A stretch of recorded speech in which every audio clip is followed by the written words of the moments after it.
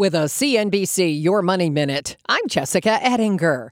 Credit card balances have hit a 10-year high, according to credit reporting bureau TransUnion. And Americans were carrying more than $1 trillion on their plastic in the third quarter. So if you look at just the basic math on that, $1 trillion at 20%, that's $200 billion that isn't going into the economy, that's coming out of consumers' wallets. Morgan Stanley's Chris Toomey on CNBC. The Federal Reserve Bank of New York says delinquencies, or late payments, rose. New delinquency rates below the pre-pandemic levels, but they surged for credit cards. Delinquency rates were rising faster in low-income areas and generally among younger people than older people. They're rising quickly for those with both autos and student loans, according to a New York Fed blog. CNBC senior economics reporter Steve Leisman. Tips on how to chip away at credit card debt at CNBC.com.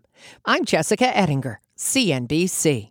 We could try to explain what it's like to get your work done on a John Deere mower, compact tractor, or Gator XUV.